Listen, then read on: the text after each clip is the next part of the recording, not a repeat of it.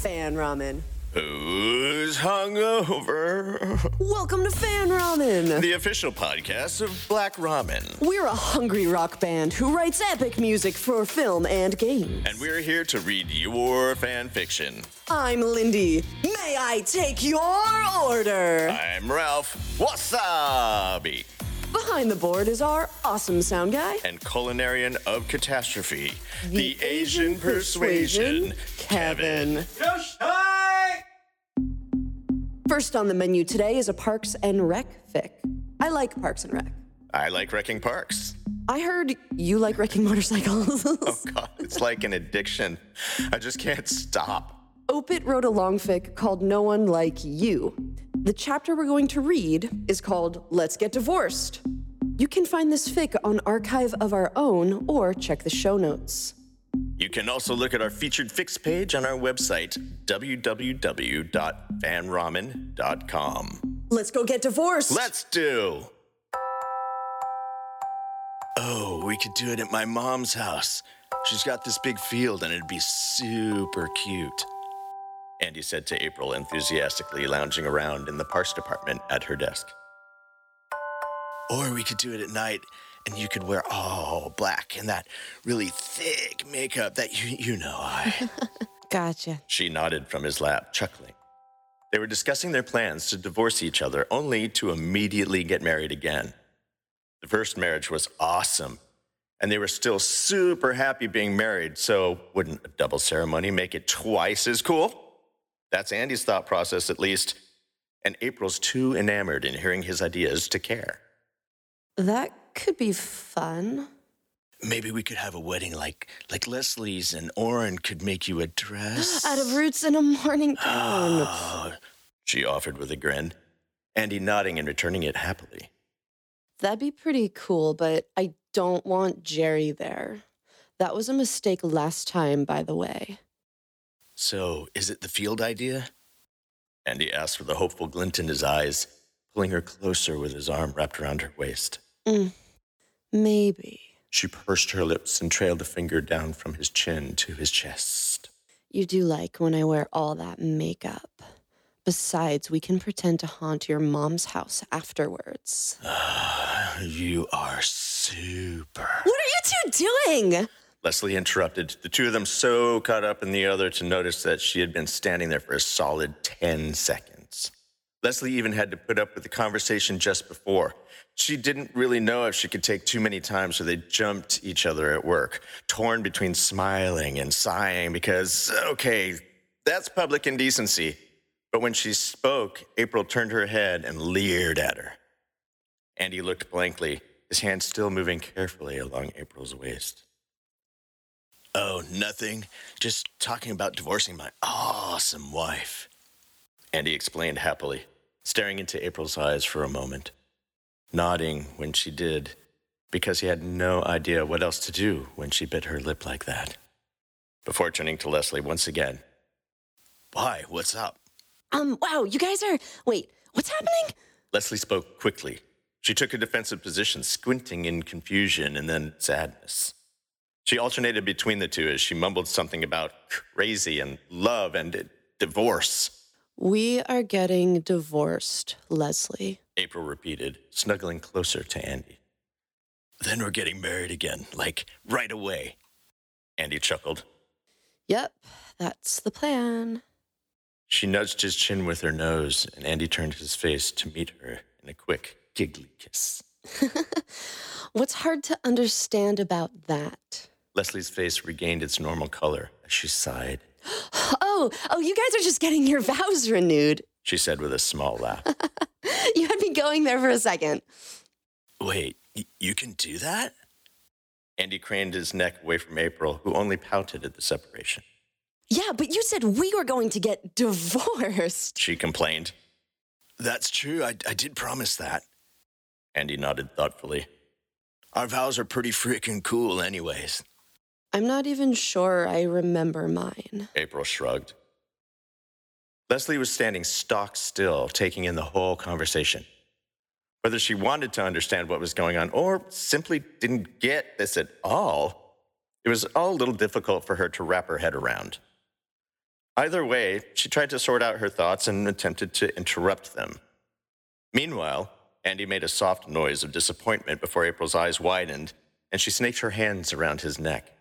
She leaned her face closer to him and chuckled softly. I'm joking, she whispered. I still mean it, too.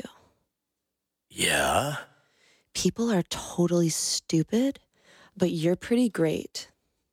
She flattened one side of his collar and shifted her legs in his lap for a more comfortable position. I know some people that could totally get us married Wiccan. Whoa, I don't think I want to be married to a basket, babe.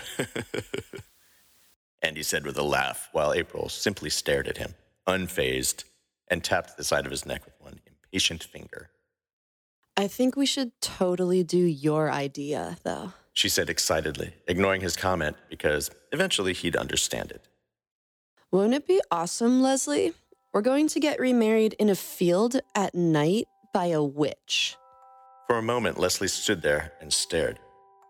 Shrugging, she asked in a defeated voice, It's a big day.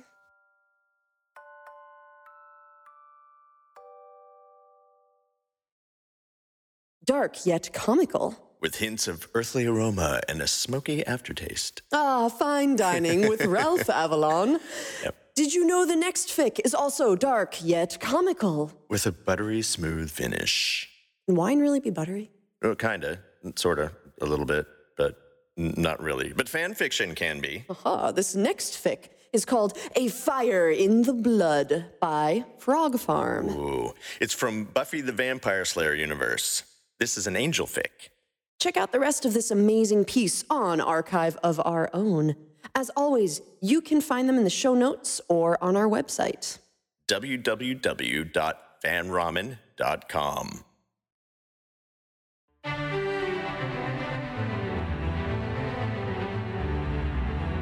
Rent in Los Angeles being what it is, Wesley considers himself blessed to have an apartment at all, let alone one he can afford. Granted, it makes the tenement in the Blues Brothers the height of luxury. Still, he would still be living out of the saddlebags of his motorcycle if Cordelia hadn't spoken up and put her strap-sandaled foot down. True to form, Angel made some token grumbles while filling out the paperwork, prompting snarky comments from Cordelia unfavorably comparing him with Jack Benny. This only resulted in a further disgruntled Angel who protested she was nowhere near old enough to make such a comparison.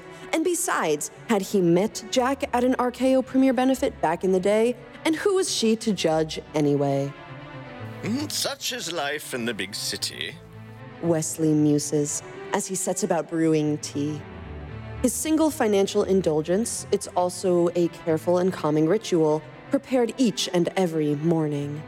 Proper tea time, of course, was the first sacrifice when one adhered to an unpredictable schedule. Working for a vampire, then, further complicated matters. And not only one with a soul, but veritable mountains of emotional baggage that included mass homicide, given the proper trigger. Fortunately, today is Thursday. He'd actually fought for a regular day off, emboldened by Cordelia's example of workplace solidarity. Now, Wesley intends to spend the next 8 hours eating unhealthy food and watching BBC Sports, and heaven help anyone, man or demon, who gets in his... The discordant jangle of the telephone rudely yanks him from his reverie, as well as forcing a startled and unmanly squawk from his throat. His cheeks are still burning as he fumbles the receiver to his ear. Wes, can you come in? It's my day off. His automatic protest is a feeble one.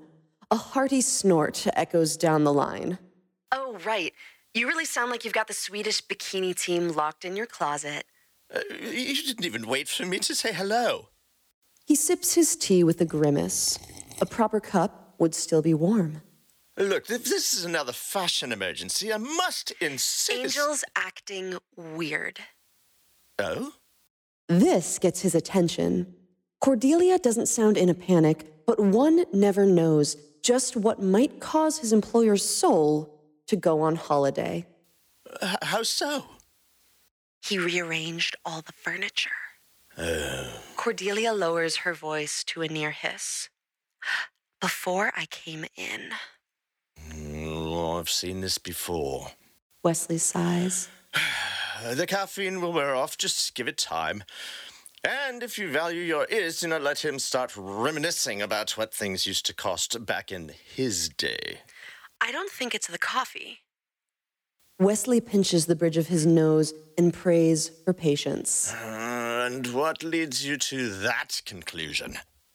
Cordelia's sarcasm, always a deadly weapon, fires the killing blow. Call it a hunch.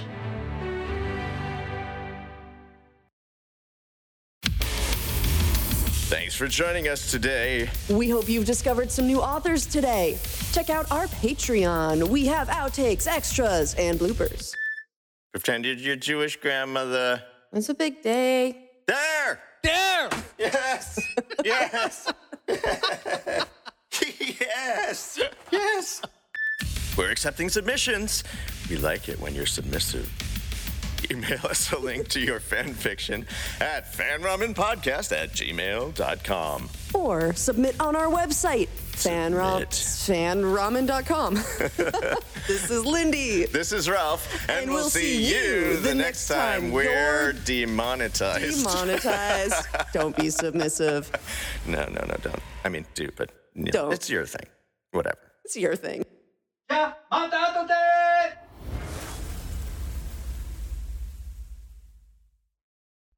This podcast produced by Lindy Day and Ralph Avalon. Sound design and engineering by Kevin Villagestone. Music by Black Ramen.